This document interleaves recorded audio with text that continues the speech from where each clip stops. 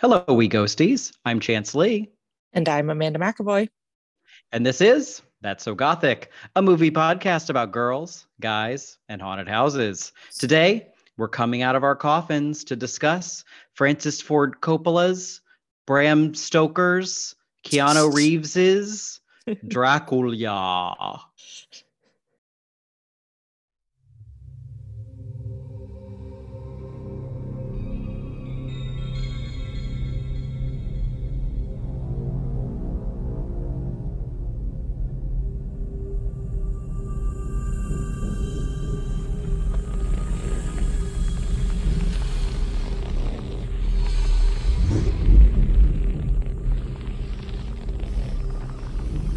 Their names are legendary.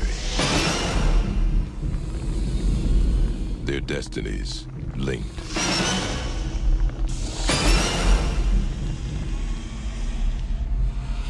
An ageless myth meets an uncompromising master.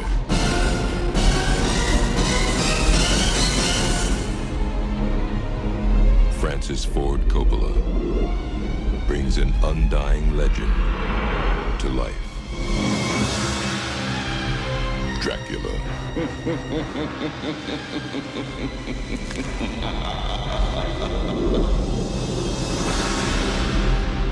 Beware.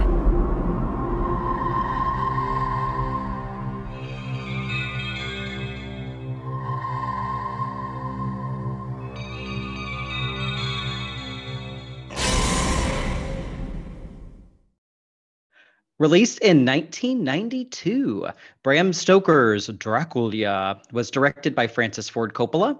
It was adapted from the 1897 novel by a screenwriter named James V. Hart. He also wrote Hook, Muppet Treasure Island, Yes. which is like the one Muppet movie I think I've never seen. Really? Oh, it's one of my favorites. So Okay, great. He's got a niche here. yeah. And he also wrote Sahara with Matthew McConaughey, Oh my gosh. which is a movie that I absolutely adore. I've probably seen like Really? 30 times. Really? Back in the cable days when you'd actually had to flip channels, Yeah. if Sahara was on, done. I'm stopped. I'm parked. I'm finishing Sahara. So it was Wow. my black hole movie. Interesting. I've never seen it. I've never thought to watch it. So maybe I'll put that on my watch list. It's a hoot. It's Matthew McConaughey and Steve Zahn, Uh-huh. shirtless and having Oh, fun in the desert. yeah. Occasionally there's gunfights. Oh, fun. Great. Penelope Cruz is in it. What else do you Yeah. need? Super. So this movie has an absolutely stacked cast Yes. of names. So we have Gary Oldman as Count Vlad Dracula, Mm-hmm.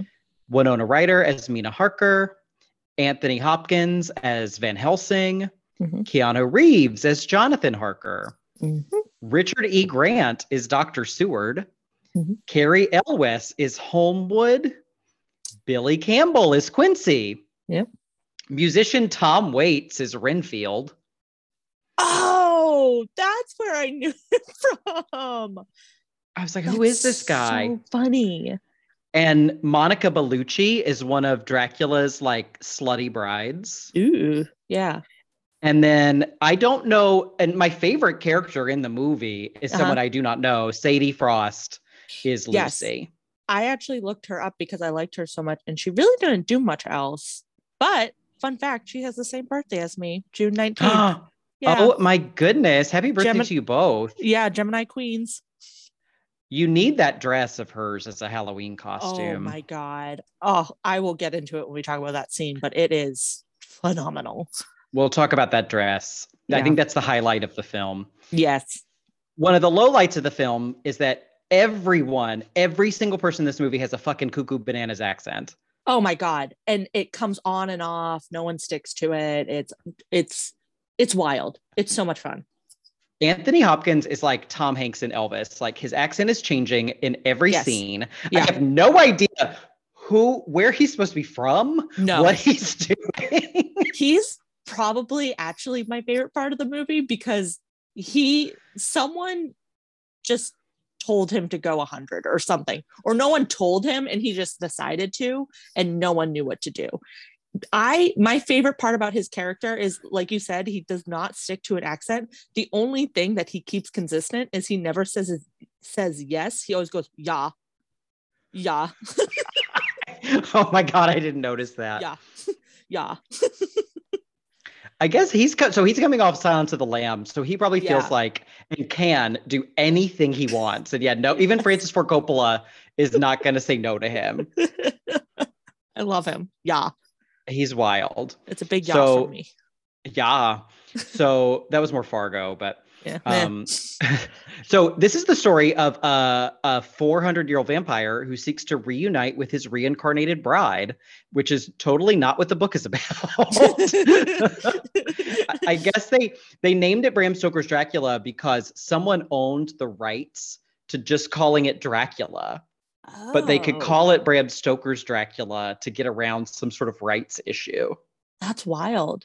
Yeah. And a lot of the framework is the same, but the reincarnation is not in that book at all.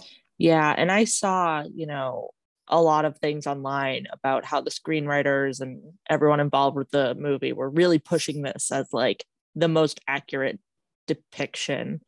And maybe compared to other things it is, but there's differences. Yeah, it still misses the mark. Mm-hmm. But people loved this movie. It made $215 million worldwide against a $40 billion budget. It has a 77% critical tomato and a 79% audience tomato. Ebert gave it 3 stars. And his review is where I learned about that rights issue. And he talks about some of the characters and how the characters are a little flat in his review. The text of his review is very negative, and I'm like, why didn't you give this movie 3 stars? Because, for instance, he says the Winona Ryder character finds herself falling under the terrible spell of the vampire's need. According to Roger Ebert, many women are flattered when a man says he has been waiting all of his life for them. But if he's been waiting 4 centuries, ? The one thing the movie lacks is headlong narrative energy and coherence. There is no story we can follow well enough to care about. I enjoyed the movie simply for the way it looked and felt. So did you have a previous existing relationship with this movie? With this movie? No. Yeah, this was my first time watching it, actually. Oh, I didn't realize that. So yeah. Wow. Well, probably because it was so popular. This movie was huge in the early 90s. It was on HBO all the time.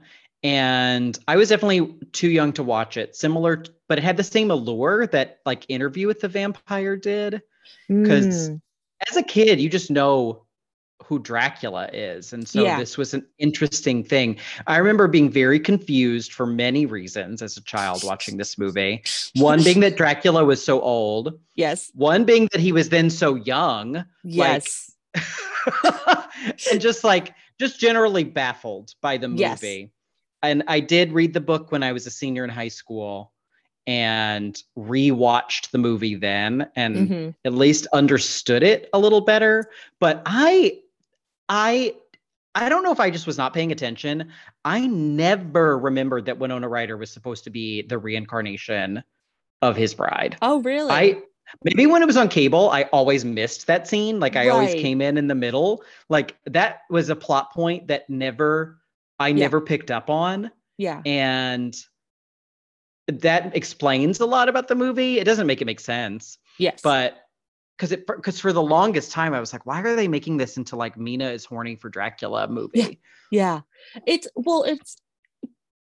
kind of, it is difficult to pick out. I mean, I think I'm going into this movie watching it for the first time. I know Winona Ryder is in it. So when I see her at the beginning being what's the original wife's name? Like Elizabetha or something like that? Elizabetha. Yeah. Elizabetha. I can tell, that's Winona Ryder. That must be the connection. And then, but they don't really explain it when Jonathan shows up to Transylvania. And again, we'll get into that later. But because I think the only thing that really happens is he drops his locket or whatever with her in it and it falls open. So It's not very well explained. No, there's a lot in this movie that is not well explained. Yes. But let's do our cast and crew overview. I want to start with the star of the movie, who is not a name that I knew, and that's Eiko Ishioka. She did the costumes for this movie, which for me is the highlight. It's so good. She won an Oscar for her costume design for this movie.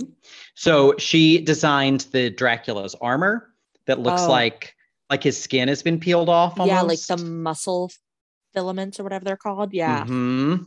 Very, very cool. She designed Mina's like numerous screen dresses that frankly, I was wondering if she only had one dress for the longest time. I actually, if you told me that she did have the same dress and kept wearing it, I would believe that. At least for the first half of the movie. Like she only changes like once she meets Dracula. Before that, I feel like she's wearing this same dress day and night. Yeah. Yeah. And I don't know if I assume this was part of the costume designer, but in the asylum, the guards wear cages on their heads. Yes. I wasn't sure if that was like historically accurate. I didn't look into it. It was a choice. I did literally one Google, and the one Google said it was not historically accurate. Okay. So if we base it on this one random person on like Quora.com, yes, it was not. But it is a choice. Yeah. And similarly, when Jonathan Harker gets out of the carriage for the first time, this woman leans forward and shuts the door, and she's like coins in front of her face. Yes, she's wearing this like crazy headpiece kind of thing, and I think she was supposed to be one of Dracula's gypsies who they keep referring. Maybe, I'm not sure, but that would make sense. She's probably the one with the coolest line, which is "the dead ride fast" or whatever it is. Yes. Yeah, the dead move fast. Yes, yeah, I wanted more of her. Yeah. But yeah, very interesting costumes. Interesting costumes. And she did design Lucy's iconic dress, which we'll talk about in the plot summary. Yeah. That thing is amazing. When I search this movie, I feel like the most frequently seen screenshots are of that character in that dress. Interesting. Yeah. So we also have Winona Ryder, America's sweetheart. She had done Beetlejuice and other movies at this time. Looks like she was verbally abused constantly on this set. There was an anecdote in an article that was on the website winonaforever.com. I do not know what magazine this was written in, but it was by a entertainment journalist named Rachel Abramovitz, who appears to have written for like LA Times, Chicago Tribune, but this was not credited. But they were talking about how she was having trouble getting into character in one scene.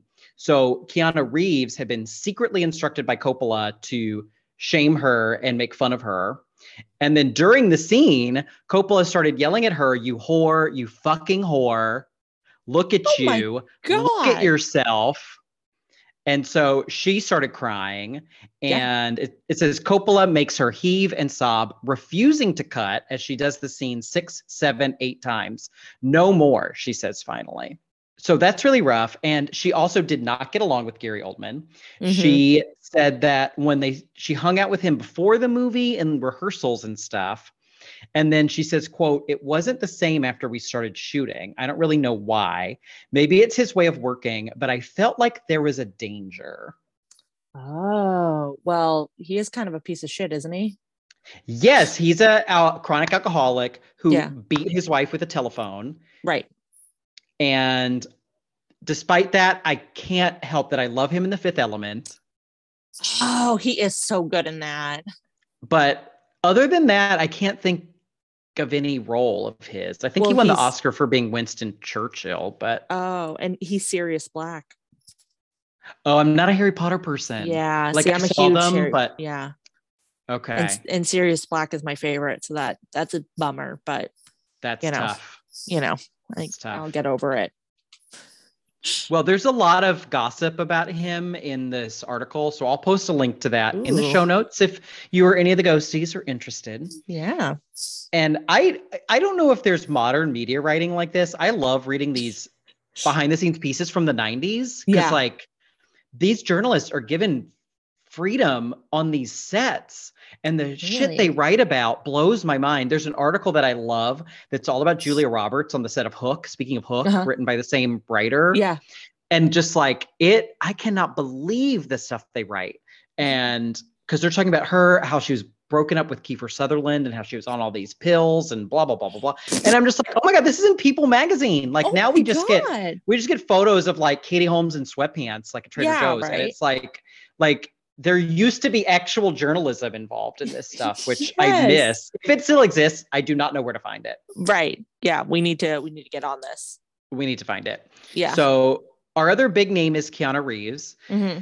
This is the Keanu from the era that like Matthew Perry is still living in. Did you read Matthew Perry's comments about Keanu Reeves? I did. Well, I've just seen them. He just wants to like kick the shit out of him, right? He basically just wishes he was dead. Yeah. Because in his memoir, I would read these excerpts from his memoir where he would be upset that someone he knew died and be upset that his friend was dead, but Keanu Reeves was still alive. Yeah. Yeah. And it's like, sir, you are really misreading the room, because in 2023, Keanu Reeves is a saint. Yes. Everyone loves him. Everyone loves him. I don't think his acting capabilities have changed or evolved all that much, but no, he's found his niche now.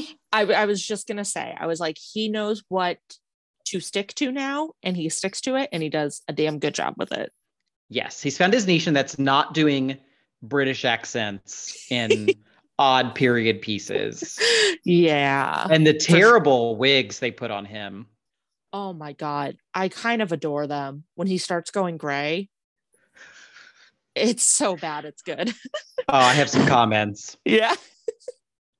And then last but not least, we have our director, Francis Ford Coppola. Mm-hmm. I've never watched Godfather 2 or 3, and I only watched The Godfather for the first time like 2 or 3 years ago, and I did not like it. I have never seen any of them, so I'm a terrible movie fan, but that's what I felt. I felt I'm a terrible movie fan because I have not seen these movies, and I was sick, like I frequently am, and was like, you know what? I'm in bed. I can't move. Let me watch The Godfather. Yeah. I felt worse. Yeah. I just like, for me, I feel like there's never a reason to put it on. Like, I get the same vibes from this movie. There's a lot of machismo involved. Yeah. The women are kind of shrill harpies or sluts. Yes. There's a lot of similarities that I don't jive with. In The Godfather, the only thing I cared about was James Caan's chest hair. Okay. And once he gets killed, I'm like, I have no reason to continue watching this movie. It's like long too, right? Dracula felt like it was 4 hours long, but The Godfather, I think I just remember The Godfather back in the 90s being on 2 VHS tapes. Yes. Yeah. Yep.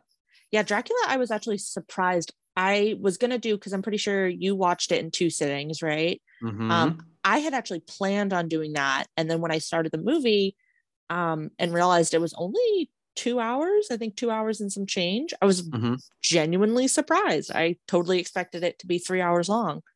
It feels like it. Yes, it does. It felt like I watched it for 2 hours last night and 2 hours today. Like, it's just like, and when I check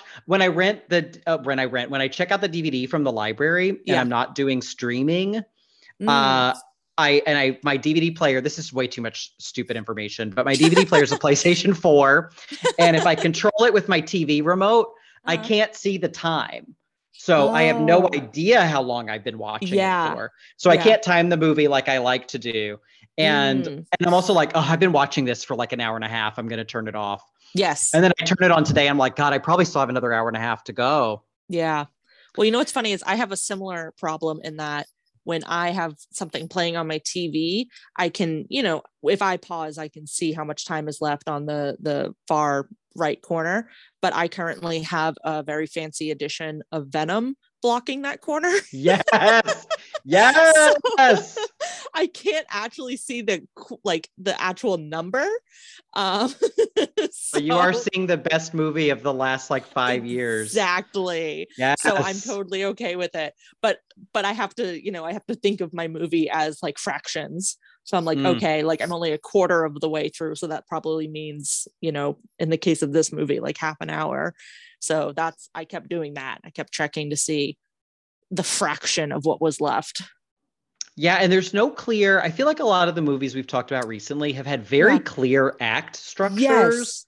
This movie has no sense of pacing or structure whatsoever. Yeah, it feels very much like, and I mean, maybe this is to give him some credit because it's so quote unquote accurately based on the book. And the book really bounces back and forth between places and things like that. So it feels less of like act structures and more just like, here's a chunk of them here, here's a chunk of them there, here's a chunk of them. So it feels more like scenes. Like it's just like that. Yeah, it's just a collection of scenes. Yeah. So let's talk about this collection of scenes. Let's get into our plot summary for Dracula. Mm-hmm. So we begin in 1462. There's some sort of battle between Muslims and Christians. Dracula appears to be on the Christian side of things. Yep. He leaves his bride for battle, and his bride in this flashback is played by Winona Ryder. Mm-hmm.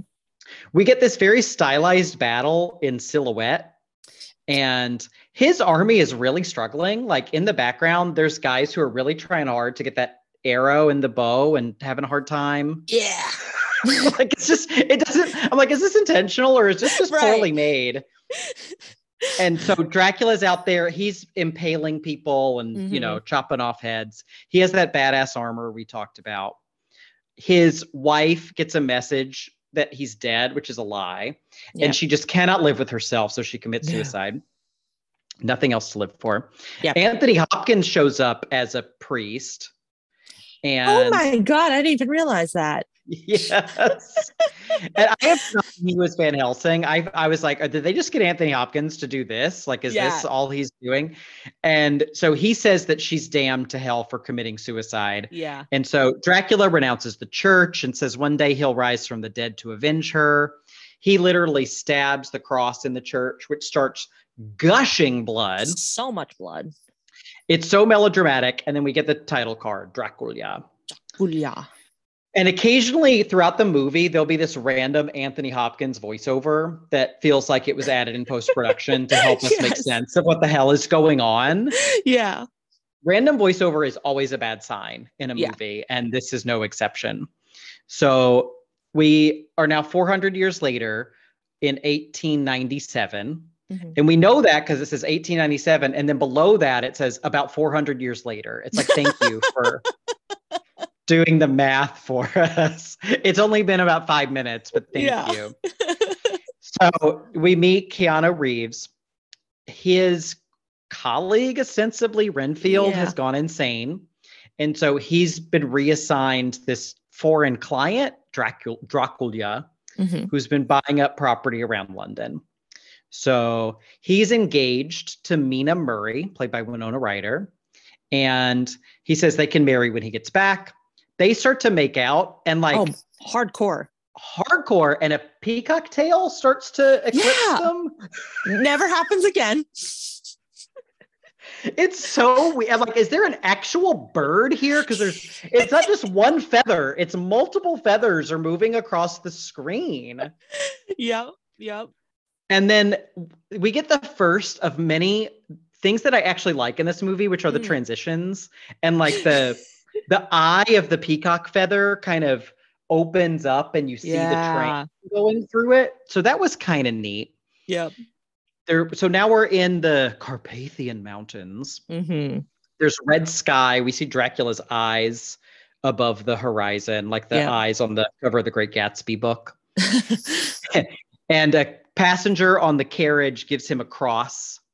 And that woman we mentioned with the coins over her face shuts the door. Yeah. They push him out. And another carriage arrives to take him to Dracula's castle. Yeah. And the driver is very almost feathery. I couldn't tell. Is he a lizard? Is he a bird? Yeah. And he has very long limbs and long fingers. And when his arm seems to stretch. Yeah. And then when he takes Jonathan to put him on the carriage, Jonathan kind of floats and he doesn't see anything wrong with this. He just kind of. That's right. Yeah. It's very bizarre. Very strange. We never see this character again. No. They ride through this strange looking overlay of blue flames. Oh my God. I literally was like, what the hell am I supposed to be looking at? What is that? What is it? They never explain what this is. No. It looks like something from the Japanese House movie we watched where they've just It painted it does. on the frame. Yeah. The effect is, a lot of the effects in this movie are quite good, but this one is not one of them. Yes. And I don't know Yeah. what it's supposed to be. What is It's it? so bizarre. Like, I don't know if it's supposed to be like hellfire. I have no idea. It's bizarre. Not a clue. They never even acknowledge it. And they can go through it fine. Like they go right out. through it. Yep. They go right through it, no problem. And so now they're in the castle. We're greeted by Dracula, who's very old, and he has this very long red robe behind him. And he has a butt head. He has his iconic butt cheek hair. He got butt cheek hair. That hair was so iconic in the 90s. I feel like every movie parodied it. Mr. Burns had that hair in a Simpsons episode. Yep. This movie was peak monoculture. So like everyone saw this movie. And if you referenced Dracula's butt hair, everyone got it. His butt cheek hair, not his actual butt hair. Yeah. So yeah, he has that iconic look. It's very stupid, but it stands out. Yes. And we get to know that his shadow is going to move independently of him. Yeah. Yeah. There's an NES game, a Nintendo game about Dracula, and one of the bosses is Dracula's shadow. Oh, that's fun. Is it based off of this movie, or is it based off of this movie? That's hilarious. Yeah, there were like 4 versions of a Dracula game based off this movie. That's so funny. I have to go play those. I wanted to play it so bad. Yeah. So we get the movie's first joke. I think there's 2 jokes in this movie. And we get the first one where Dracula says, "I never drink wine." Wine. Which is so cheesy. And, you know, just relies on the audience knowing who this is. Like, it's not even a funny joke. It's too meta for this type of movie. Yeah. So he has a picture of himself, young, who he pretends is one of his ancestors. Yeah. Well, can I just jump in real quick? He doesn't even necessarily pretend it's one of his ancestors. Jonathan just unprompted goes, "Oh, is that one of your ancestors? Kind of looks like you."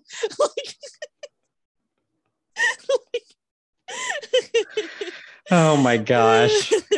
Jonathan's not really the brain trust of this film. I was just going to say, you know, spoiler alert, Jonathan is a little slow to the get on this. And completely useless the way this movie goes. Completely useless to the plot of this film. The first thing Dracula says to him is like, "Leave part of your happiness at the door." And Jonathan's like, "Okay." I love it. He just goes right along with it. He's like, "This is fine." This is fine. Yeah. So he's there. They sign this deed to Carfax Abbey. So where Dracula can move and get his vehicle reports whenever he wants from Carfax Abbey. like that was not a joke that I could have done in the 90s, but now I can. We all know Carfax.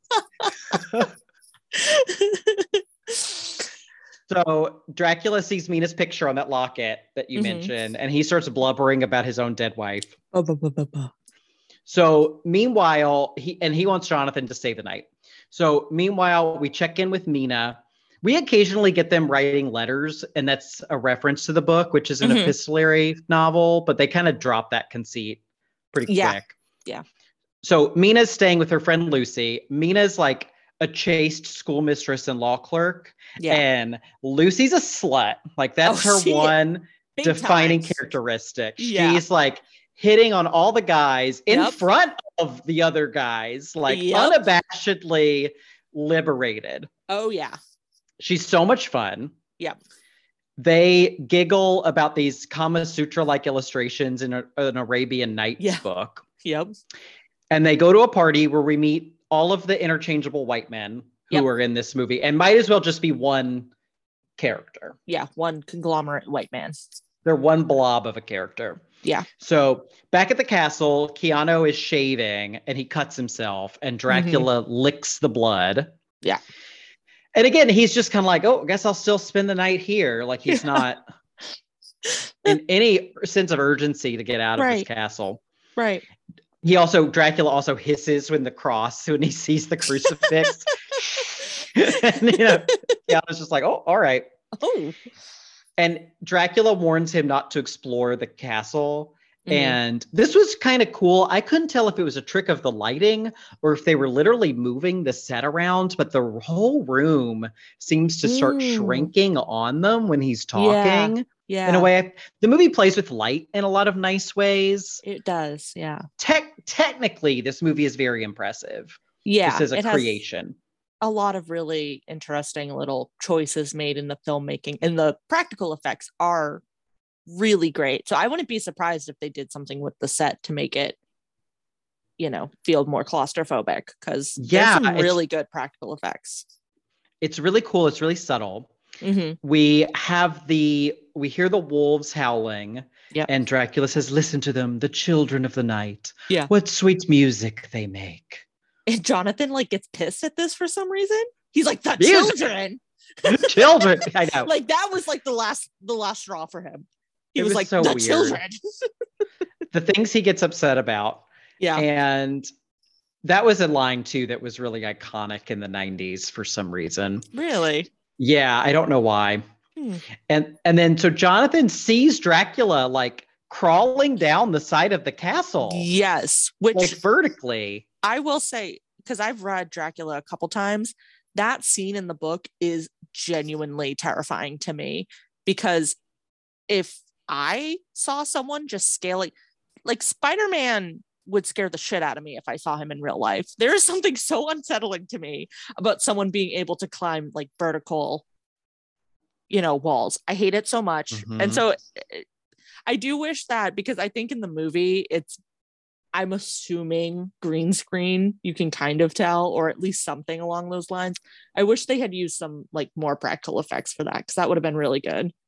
Yeah, because it's probably Gary Oldman just like crawling on the floor and then they rotate the screen. Right. They do this. They do some weird kind of juddering effects throughout that are a little unsettling, where they kind of move in a stuttering way. Yeah. Yeah, but they do make the choice to, even though he's crawling down, to keep the train of his like dressing gown flat. And I can't tell if that's a good choice or not. It's like, does that make it more unsettling, or does that just make it look dumb? Right. But it would be kind of funny if it like flopped down over his head. He's like pushing it out of the way so he can see. Just change clothes, dude. Why are you going out in this anyway? Going out in your house coat. Yeah, you're dragging it through the dirt. Where's he going? Where is he going? Yeah, what does he have to do? Is this just his nightly exercises? Yeah, like what? It's got a castle with stairs. This is his own home. Anyway, so Dracula's like, don't explore the house, and Jonathan immediately starts snooping. Of course. We see mice walking on the ceiling, and he opens a bottle and the water drips upward. Yeah. And a woman's voice calls out to him, and there are these 3 sexy topless vampire ladies who seduce him and start nibbling on him in bed. And that's a cool scene too, where they like come out of the like blankets. Like it's, I don't know how to describe it. It's like he lays down on this big bed, and then it again, like probably a practical effect, like something raises them up through the blankets and they sort of materialize in the bed. It's really cool. It's very cool. This scene is this was one that really stood out to me. One, because like I grew up in the South and nudity was a lot worse than violence. So it's like, oh no, topless ladies, don't look. Yeah. But also just the way it's filmed. There was nothing that had been filmed this way at this time. It was really modern and like artistic. It's very avant-garde for like a big studio movie to do shit this weird. Yeah, it's weird. And part of me does admire that. Yes, definitely. And very, very erotic, because like the first vampire comes up right between his legs. Her head comes up through the bed sheets right there, and she has this veil on. Yep. And so Dracula comes in and like throws one of the vampire ladies against the wall. Yep. And then the other 2 are like kind of attached to each other, and they go crawling backwards. Yeah, it like made me a little nauseous. Like they're like attached like from the torso, like one's the bottom and one's the top. And something about that made me like physically ill, which is maybe good. It's so creepy. It's so creepy. Yeah, and so nothing like you would ever think of. Like it's so weird. Yeah, you So I definitely do were like not expecting it. no, and it makes no sense either. Yeah. So it's just what is happening? But Dracula says Jonathan is mine, which is like the one kind of queer hint we get in this. Yes. Well, there's another later, but that's kind of interesting. And I was reading probably just on the Wikipedia that there was some different lines in the original novel when Dracula was released where they only alluded to this queer moment between Dracula and Jonathan in the United States because the United States had Walt Whitman and so would be more open to men biting other men. That's right. So I was like, how interesting. Yeah. Well, I think Dracula has always been a little bit queer coded, like, because I think Dracula was written by Bram Stoker as like a story for, I think, Walt Whitman or something. Like they had a very intense, close friendship. Maybe it was Walt Whitman, maybe it was someone else. But I won't get into it too much. But there's a great book called The Root of Salt and Ice, I think. And I think they do allude to Dracula being queer in that book, but the main plot line is it's actually the story about the ship ride that Dracula took to the Americas, like the first one, or I guess England. I'm sorry. And it's very like queer, very good. But I've seen a lot of things talking about how Dracula is like very queer coded. Oh, that's interesting. Yeah, this movie does this one line and then it makes him a horny hetero for the rest of the film. 100%, 100%, 99.9%. So he does then like chuck a baby to the women to pacify them. And that is also the last straw. We get this poor close up of Keanu Reeves just like screaming in a way that is so unattractive. Yeah. And so speaking of the video game, I was trying to refresh my memory on the video game today. So I was watching a YouTube video from this YouTuber called the Angry Video Game Nerd, where he played the Dracula games and hated it. And when you die in one of the Dracula games, they show that scene of Keanu screaming. That is so good. And on this video, he's like, what? He's like, what is this? Is this even in this movie? Is this from Bill and Ted? Like, where did they get this clip from? And it's like, I only recognize it because I just watched it. That's so funny. I cannot believe they chose that as a clip. So when you die in the Dracula game, that's what they show and then go to game over. Well, it will convince you to not die. So that's true. Good motivation. That's true. So Keanu's now trapped. He's trapped in the castle. Dracula hops on a boat and is heading to London. Bye-bye. We get these kind of intersliced scenes of him on the boat and like people on the boat are dying. Yep. Meanwhile, Lucy is announcing her marriage to Arthur, but her and Mina are also smooching in the rain randomly. Yeah. This one scene. Just girls being girls. And then animals are going bananas at the zoo, and Dracula shows up as like a big monster. There's wolves. Yeah. Renfield's screaming at the asylum. Anyway, and then Lucy starts like writhing around in bed in this like gauzy red corset dress. Yeah. But like, how does she even own this at this time? Like, I know, right? Who is making this for her? I know, it's so scandalous. And Mina's like, Lucy's like writhing around, and then she goes out into the rain. Yeah. And Mina's all braless and worried. Like they're making Winona Ryder run braless through the rain in this like sheer dressing gown. I'm just like, oh my God, why are you making her run down the stairs in this? Yeah. And so she finds Mina basically being raped by monster Dracula in the garden. Yeah. Lucy, I'm sorry. So Mina finds Lucy, and this monster Dracula is on her. He looks kind of like a monkey from Congo. Yeah. That Michael Crichton movie. But then he has this like squished pig vampire face. Yeah. Vampire bat face. Right. I don't know what is an accurate description of Dracula, but I was very thrown by the multitude of um ways he's presented in this movie, and this was Yes. one of the ones that I was like, what the hell? Very like Bigfootish. Yeah. Yes, this is the least convincing one out of all of them, I think. Yes. And so we get some random Anthony Hopkins narration that like I didn't Yeah. even write down. I just wrote Anthony Hopkins narrating in my notes. And then a shirtless Gary Oldman looking fairly normal pops out of a crate. Yeah. And we see him in London. And is it what's the vampire lore in this? Is it daytime? Isn't it? Everybody's out. I think he actually says something. I think Gary Oldman has a narration point, or maybe it is Anthony Hopkins and I didn't notice, but they say something, and it's really fast. I almost missed it.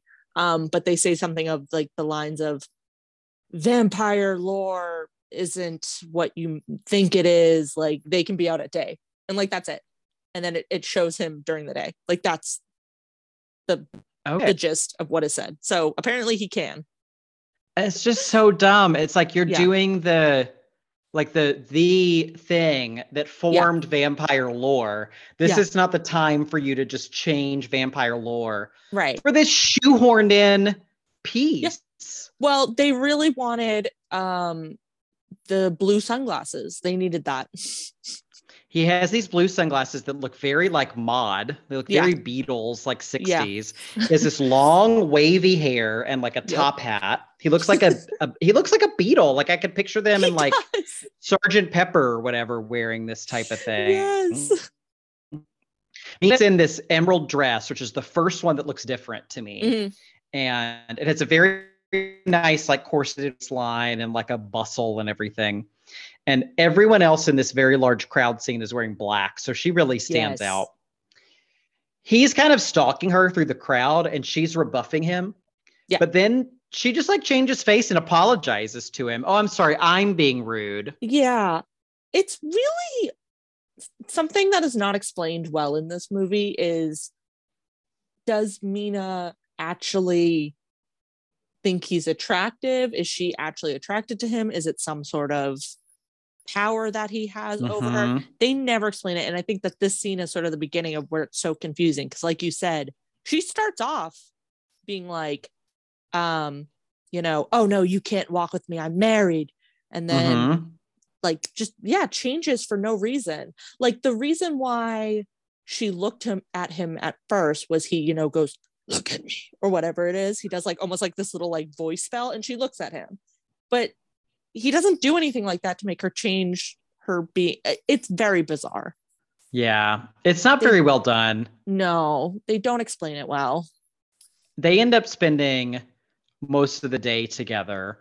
But before we get to the rest of their date, we go back to Lucy's house. Mm-hmm. She's being fitted for the iconic outfit of this movie, which is this wedding dress with this like voluptuous white train and this gigantic lace neck frill that is both amazing and also kind of makes her look like that lizard from Jurassic Park that spits on people.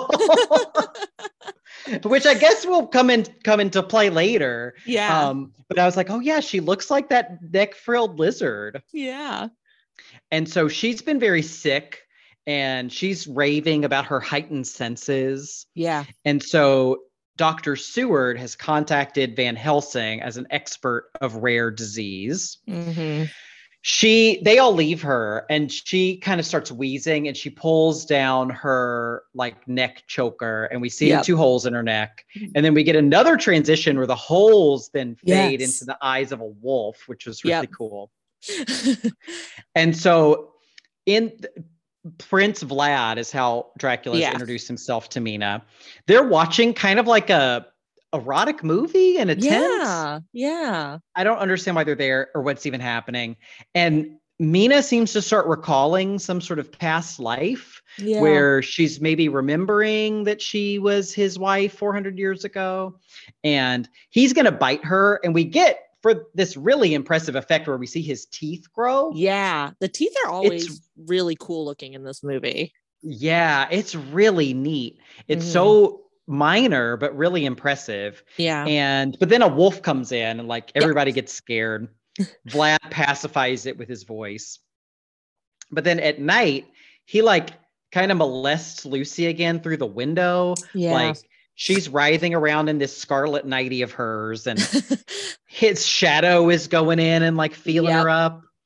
And we get this like, she kind of rises out of bed in this way where it looks like they filmed her falling and then played it back in reverse. It creates this really weird shape. Yep. Yeah, it's pretty cool. And there's this overlay of blood cells going across the screen. Yeah. Very interesting choice. The movie goes big when it doesn't have to, but it always does. And so Van Helsing comes in, he sees the puncture wounds, and he's going to prepare a blood transfusion to try to cure her. Her eye, we zoom in on her eye, and it transitions to this glass of absinthe. Mina's out. She's now wearing red, which is a big thing. And she's drinking with Dracula, and she remembers his castle and his countryside. And while she's remembering, we see in the present day, Jonathan trying to escape. Yep. He falls into a moat and has to like Tim Robbins his way, like Shawshank, out of this mud in the rain. And this is when I thought about the video game, because the video game is just like a Keanu Reeves character jumping around Dracula's castle and like literally punching bats out of the air. That's so much fun. I wish that's what this movie was, honestly. I know. It's funny that they took this one scene and made like a whole game out of it. Yeah.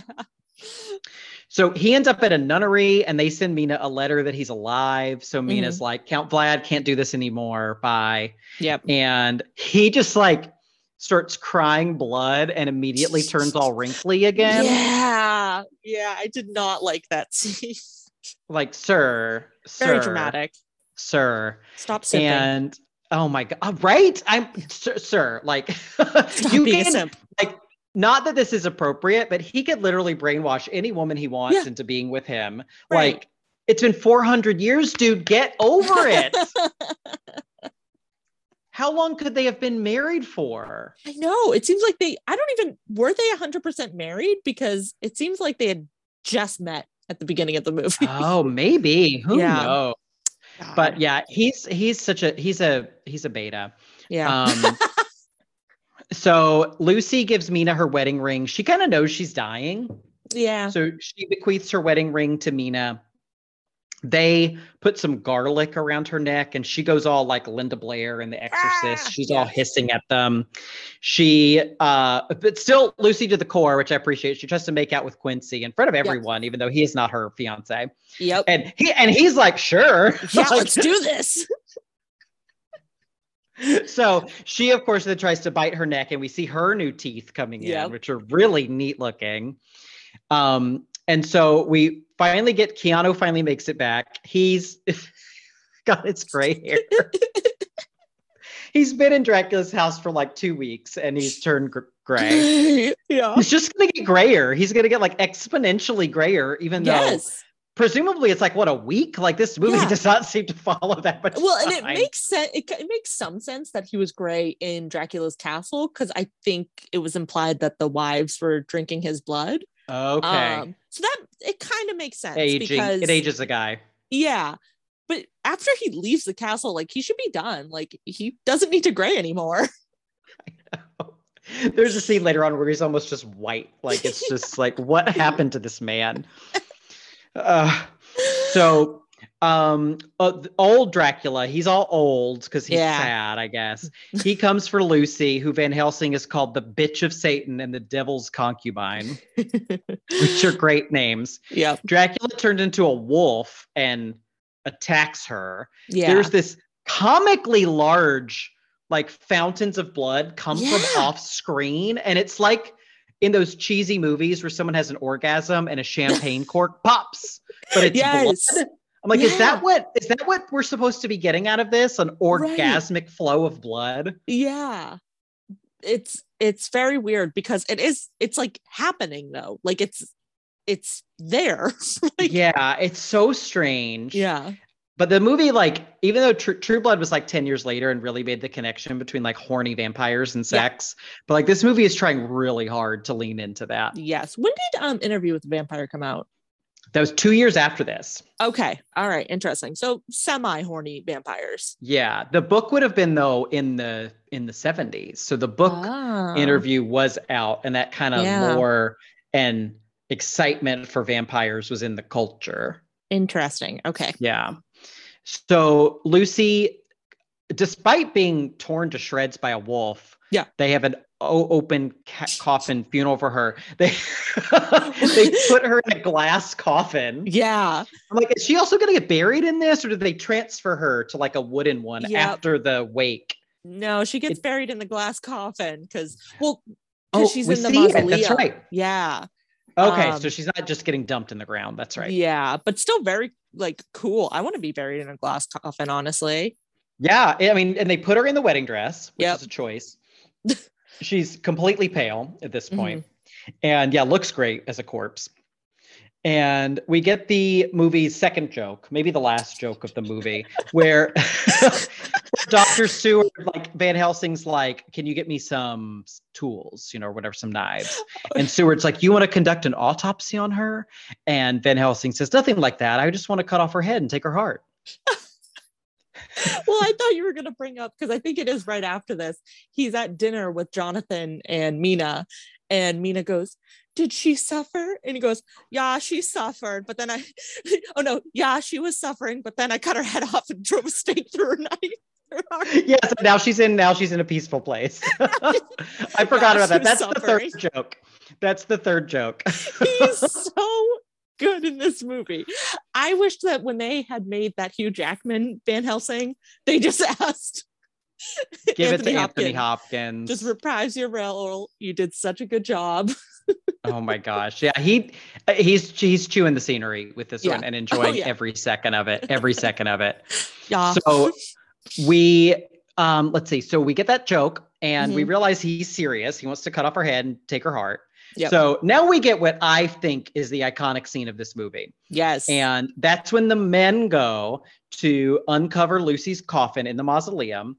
It's empty. And Anthony Hopkins says, she is vampire Nosferatu. And she descends the stairs with a child in her arms. Yeah. And she sees them and just drops the kid. Like literally just thud.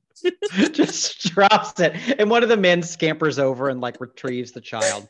Yeah. She's pure white. And she's in the wedding dress with the lizard frill. It's so such a incredible. great look.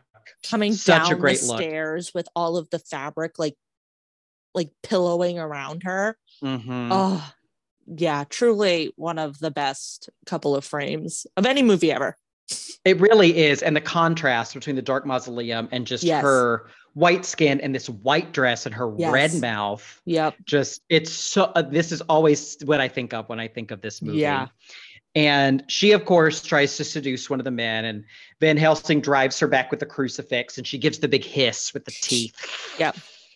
And they drive her back, and they do another one of those. Yeah. Where it's clearly the actress climbing out of the coffin, and they play it in reverse where she goes back in. She looks almost like disjointed. It's really cool. Oh, it's so cool. And it really conveys the fact that this is like a force that's driving her back in. And she, just like the lizard from Jurassic Park, rises up and just upchucks a fountain of blood into Anthony Hopkins' face. It's great. And Van Helsing drives her back down with the crucifix, and we get the stake her through the heart, chop off her head. Her head flies through the air, and then we transition to a roast on the table. Scene, great. I showed this scene in my high school senior English class as part of my book report on Dracula. This is my visual aid for my book report. Oh my god. Because it was one of the only scenes that actually happened in the book. Really? That was my excuse. I was like, this is one of the only things that is actually like almost exactly how it happens in the book. That's so funny. I didn't know that. Yeah, that was my excuse to the teacher. Yeah. So it was either that or all the topless ladies mowing down on Jonathan. So Yeah. this would have this went over a little better, I think. Violence is much better than nudity. Exactly. Yeah. And have you ever seen Dracula Dead and Loving It with Leslie Nielsen? No. It's the Mel Brooks parody of this movie. Great. And I also have not seen it since I was in high school, but by God, did I love it. And this scene especially I found really funny as a kid because they drive the stake into her and just like so much blood comes out of her. And the scene just keeps going where they hit it again. And like, again, fountains of blood are coming out of her. And one of the guys goes, how much could she have left? It's great. So anyway, so she's dead. We get the other joke you mentioned. Yeah. Because all of a sudden we're deciding to bring Mina and Jonathan into this thing, even though they're really just tangentially related. Like Mina was just her friend, and now they're bringing her in to like catch a vampire. So Jonathan remembers Carfax Abbey. So they go to destroy all of his vehicle records and his boxes of soil that he has at Carfax Abbey.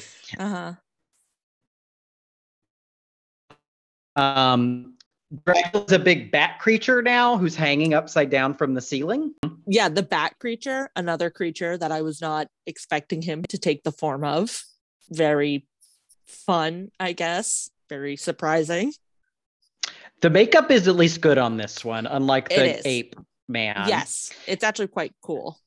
This one's cool. And then he turned into green mist, and he, like, the Renfield character is so has no impact on this story. Yeah. He seems to just make Renfield slam his head against the wall until he dies. We never see him again after this scene. Yeah, fun. And then he floats into Mina's bedroom and becomes human.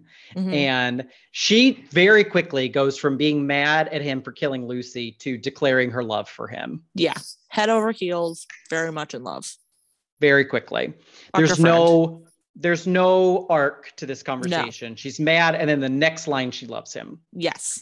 And so he bites her neck and like cuts himself open for her to drink. And she's just like slurping the blood from his chest. Oh, yeah. He has like 1 second where he's like, I can't. And then again, sort of like similar to how she went from hating him to loving him.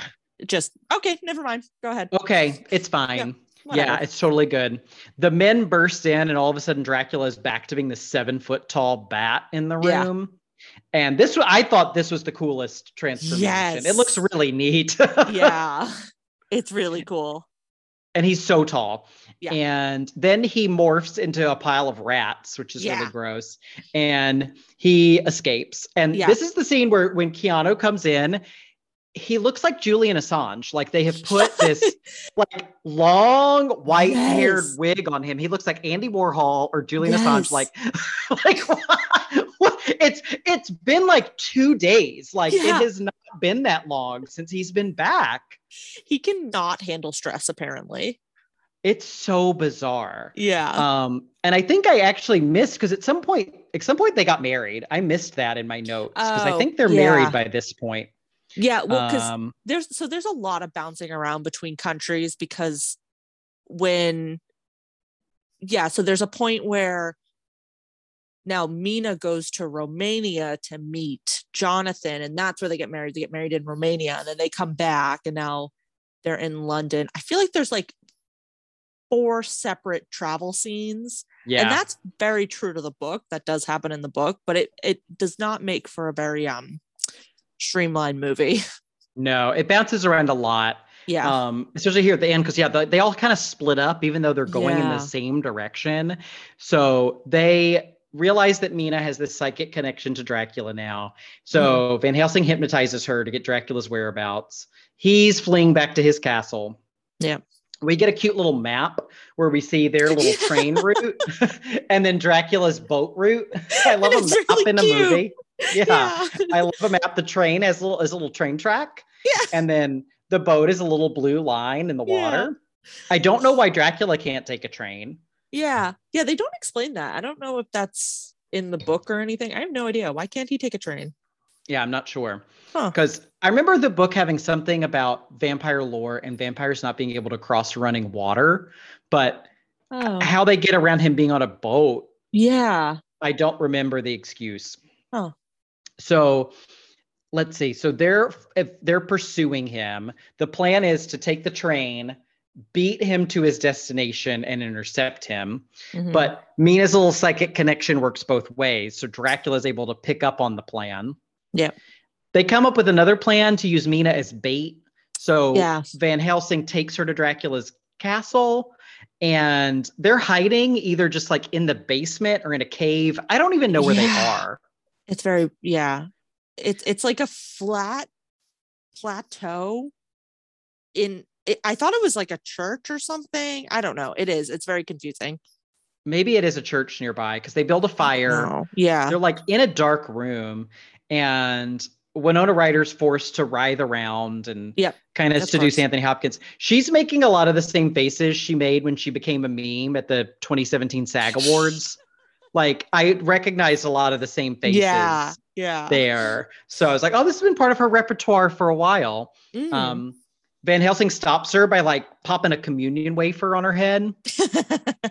Like, and as a kid, I did not know what that was. I'm just like, what is happening? I didn't realize it was a communion wafer. I thought it was like some sort of coin or something, but that makes a lot more sense. Yeah, it's like a consecrated cookie. That's so funny. And consecrated cookie. The consecrated cookie. What did your brother used to say? Snack time. Snack time. That cracks me up every time. If he put it on his forehead, on her forehead. Snack time. Oh, Anthony Hopkins should have said that when he popped really that should on her have. head. Oh God. Or put it on her tongue. Snack time and it burns. Who's to say he didn't and it got cut? Bad choice. Bad choice. So there's a lot of like, I couldn't even tell what was happening in this. There's a lot of fire and there's screaming and there's like these overlays of Dracula's harem women. And I'm like, are they there? What is going on? Is she connected to them? Yeah. Anyway, he just like waltzes into the castle and lops off all their heads and chucks them into the river. Yep. So they're gone. And Dracula's approaching in like a covered wagon, but it's covered with purple satin. like why? So extra. And he's just like a withered corpse in like a box of dirt under this like satin tent. It's so nuts. And like, I don't, especially considering what we talked about earlier and how the sun seems to have no effect. Yeah. They're really concerned about sunset happening. Yeah. Yeah. What the hell? I didn't even like think of that. Yeah. They're really concerned that they're not going to get to him before sunset. Yeah. But he's like looking at the sun, like as it's happening. Right. Makes no sense. All the gypsies show up. They get in a big fight. Yeah. And one of the men, Quincy, gets killed. Oh, and which honestly, I was like sad about. I'm not even gonna lie. Even though they were all kind of the same person, there was something about when he died because he's the Texan, right? Yeah, it's Carrie Elwes. No, I thought it was the Texan was the one with the. Is he not the Texan? No, Carrie Elwes again. See, they're all interchangeable. They're all the same. Yeah, no, Carrie don't know who's who. I don't know who plays the Texan, but he's like he looks like a Texan. He has the dark hair and the mustache. I'm pretty sure he's wearing a cowboy hat, or at least some sort of hat. I don't know, something about that. I was like, oh, poor little Texan. That's Billy Campbell. He was on. I used to get him confused just by name with Bruce Campbell, even though they're different people. Yeah. But he was on a show in the 90s called Once and Again with Celia Ward that I really enjoyed. He's very dreamy. Yeah. Mm-hmm. Maybe that's why I was sad when he died. And he does a good job with the Texas accent compared to everybody else. That is very true. Yeah. So they like cut and stab at Dracula a bit. But Mina turns a gun on Jonathan before he can kill Dracula. They go into a church together and she kisses his gross, bloody, wrinkled mouth. So gross. And then again, because this is a poorly made movie, all of a sudden we get Winona Ryder narrating that she is able to, her love releases his soul from darkness. Like she has to explain what is going on. Yeah. And she drives the sword into him, and we get a close up of his Gary Oldman like dying to win an Oscar. It really takes a long time, and it like ends on a weird facial expression. Yes. And the camera's zooming in. They've got this big bright key light on his eyes, and he's just like, like literally eyes roll his back. eyes roll back. I know. And then she looks up and she sees the like stained glass in the ceiling. That's the two of them from 400 years ago on the ceiling of the chapel. Yeah. The end. The end. That's it. And then a song called Love Song for a Vampire by Annie Lennox plays over the credits. I was just like, no. Oh, that's funny. Well, anything else to add for our plot summary? No, I got nothing. I really zoned out during the last third of this movie because it jumps all over the place, and some of it is edited so choppily that it doesn't even make sense. Yeah, the jumps in logic. Yeah, the third act is actually really quite rushed. I'm not saying that I wanted the movie to be 3 hours, but I feel like they probably could have gotten away with making it 3 hours. I wonder if they did cut some stuff there. Because, we go from Van Helsing and Mina being in the room to him chopping off the vampire bride to Dracula arriving. Yeah. That all happens in the span of like 5 minutes. Yeah, it's really fast. Mm-hmm. So, yeah, no, I think you put the stake through the heart of it. Thank God. All right. So we'll take a short break and then we'll come back with our Gothic recap and we'll decide, is it Gothic?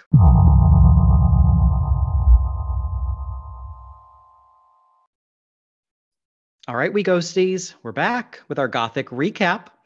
Each Gothic film has 4 elements: a girl, a guy, a haunt, and a house. So our girl is, of course, Mina. Not much else to say about her. No. And we kind of touched on this earlier, but we don't even know, is she actually Elisabetta reincarnated, or is Dracula brainwashing her to make her think she is? Yeah. Is Gary Oldman just so sexy she can't help herself? I don't think that's it. Right? It's like Stockholm syndrome type of thing. Right. And the movie is so vague. It's not even in an interesting way. We're like, oh, we could debate. Yeah. It's just like, I don't think the movie knows. Right. Yeah, because we don't, I often think about how I really like it when movies trust that their audience is smart enough to figure things out on their own. But this isn't a case of that. This is, and it's also not like, up to audience, interpretation. It's like, if we could just get maybe a little bit more clarity, just like a smidge more, that'd be great. Yes. Be great. They give us nothing. They give us conflicting information. Yeah. And especially since this is not a plot point that is in the book. And it makes Mina such a dumb character. Yeah. Because it takes away any sense of agency or power she might have. Yeah. Her motivations are weird. Either she's not herself. Yeah. Or she's being brainwashed. There's no good choice here. Right. I mean, she has like kind of an interesting monologue line kind of thing where she's writing in her journal and she's basically asking, maybe I'm just like a bad person or something like that, which is like kind of interesting, but it's just all very like forced. Like, yeah, it's hard to get her as a character in this. Yeah, and the movie doesn't explore it enough. No, absolutely not. So our guy is Dracula, and he's our, iconic vampire of history. Yep. Everybody knows who Dracula is. If you've seen Sesame Street, you know who Dracula is. But my question is, why does the movie feel the need to turn him into a sympathetic figure? Are we supposed to feel bad for him? That is a very good question, because I can tell you I do not feel bad for him. No, me neither. I mean, that is a very good question, because I think maybe they are trying to, like, with his whole tragic backstory. That tragic backstory. But like the backstory isn't even that tragic because he's a dickhead before the tragedy. Like he's impaling people. Yeah. He's like really messing up their bodies. Like he's being icky, gross, nasty. So I don't know. Also, quick question for you, I guess, is something I kept noticing in reviews is that everyone loved, even if they hated the movie, they loved Gary Oldman as Dracula. How did you feel about him? I had no feelings either way. Mm. Most of the characters, I didn't have anything about him to latch onto. He has Yeah. no personality. Yeah. I was really surprised by those reviews because I didn't really feel strongly about him as Dracula. It's not like he was it's not the Dracula I picture when I picture Dracula. I mean, of course, this was my first time watching the movie, but still, I don't know. And also, I feel like Gary Oldman is just a very eccentric actor. So I don't necessarily think he put anything different into this movie than he has with other performances. So yeah, his character is just as erratic as all of the others. Sometimes he makes weird faces and does weird line readings. Sometimes he's totally normal. Right. He's all over the place. Yeah. The real male MVP, Anthony Hopkins. He should be our guy. He really is. Have you ever read the official sequel to the book Dracula that's written by Bram Stoker's great grandnephew? Oh, no, I completely forgot about it until you brought it up. But I remember when that came out, it being a big deal. No, I never read it though. It's just called just like Dracula or something, right? What is it called? So this one's called Dracula the Undead. Yeah. And then he did another one just a few years ago called Dracula, which is a prequel. Ooh. Dracula the Undead is batshit insane. And I love it for how overwritten and melodramatic it is. Really? And it does the same thing, though, where it makes Dracula into a protagonist. And it does this really weird thing where they say that the events of Dracula, the book, all just a misunderstanding. He went to London because he was trying to catch a serial killer. And of course. And he bit Lucy because he was hungry. Like, what's a guy to do? He needed a snack. So our haunt is vampires. Yep. Not much else to say. The novel is clearly the defining vampire novel. Yeah. Chronologically, this is our first vampire movie because Interview came out 2 years later. The one thing I have to say about this is something you said earlier, which is that Dracula shapeshifts a lot. Yeah. And most, if not all, future adaptations do away with that. Mm-hmm. Yeah. Vampires don't shapeshift anymore. No, they don't turn into bats, which is kind of a bummer. I wish more of them turned into bats. They don't turn into bats. They don't turn into mists. They don't turn into wolves. They don't turn into rats. Right. They don't turn into Bigfoot. Yeah. What a shame. It is a shame. Yeah, they really don't go. And I think I kind of appreciated about this movie is that there really isn't any, from the point when Dracula becomes basically a vampire, which is also very unclear of how that actually happened to him. Like he just kind of stabs a cross and then he is. I'm not really sure. I think he may have been cursed by God. Yeah.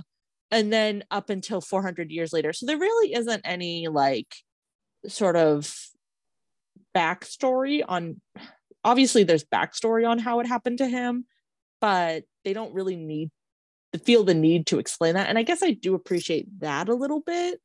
Yeah. Only because it probably shortens the movie. Yeah. But I would have appreciated more character development from the others. Yes. Yeah, definitely. And then our house is Dracula's castle. Yeah. An iconic Gothic house. No fun facts about it. It was just a soundstage. Yep. Lucy's house is pretty cool. Lucy's house is cool. Big glass atrium room. But, but yeah, Dracula's castle is fine. Very cold, very dark. Lots of Rats stone. walk on ceilings for some reason. Plays with gravity. Yeah, vials of stuff. Big satin beds. Mm-hmm. Cool stuff, dungeons. Cool stuff. We went on an architectural digest tour of Dracula's castle. The only real location seems to have been the place where Jonathan and Mina got married. It's a Greek cathedral in LA. Oh. And it was built in the 50s. So it's not even that old. Oh. But it was designated a Los Angeles Cultural Monument in 1973. Interesting. And it's actually really pretty. I'll put a link to where I found that information. And there's a lot of pretty pictures of what it looks like today. Oh, nice. So the street, the like London streets, was that all a soundstage? Must have been. Yeah. My understanding, the only location I found was this cathedral. Wow. Yeah. Interesting. Yep. Big old Hollywood stuff happening here. Yeah, apparently. So what do you think? Is it Gothic? I mean, I think, yeah, it's like the most Gothic, you know? Yep. It stinks. It sucks, but it's Gothic. We're like not passionate about it, but it's Gothic. I mean, it's Gothic. Yeah, right? I don't recommend it, but it's Gothic. It's got to be something. I recommend it for the Lucy scene and Van Helsing talking about it afterwards, and then turn off the movie. That's true. The middle, like 20 minutes are good. Think of Lucy as like the big bad or something. And then so once she's gone, you can just turn off the movie. You're good. Yes. It's her movie. You're done after she's done. She's great. She gives the exact right amount that she needs to give. Yeah. And just nails it in every scene. Yeah. I think the one thing I hesitate to say that I enjoyed about this movie, but that I kind of appreciate it. So I don't watch a ton of movies from the 90s, actually. I just find I kind of skipped that decade. It's very unapologetically 90s for sure. Oh, definitely. Very 90s. If you want a taste of like early 90s filmmaking, go for it. Have fun. Right? And we're going to put Winona Ryder and Keanu Reeves as British people. Exactly. So, have fun if you watch it, but have fun. Watch some scenes on YouTube. Yeah, don't tell anyone that we sent you there. Yes, no, not recommended. This is not recommended by the podcast. Yeah. Well, thank you all for listening to us break down Bram Stoker's Dracula. Please subscribe wherever you get your podcasts. Drop us an email at sogothicpod@gmail.com with comments and suggestions. And follow us on Instagram for hints about what we'll discuss next. Stay ghosty, everybody. Boo-bye. Bye.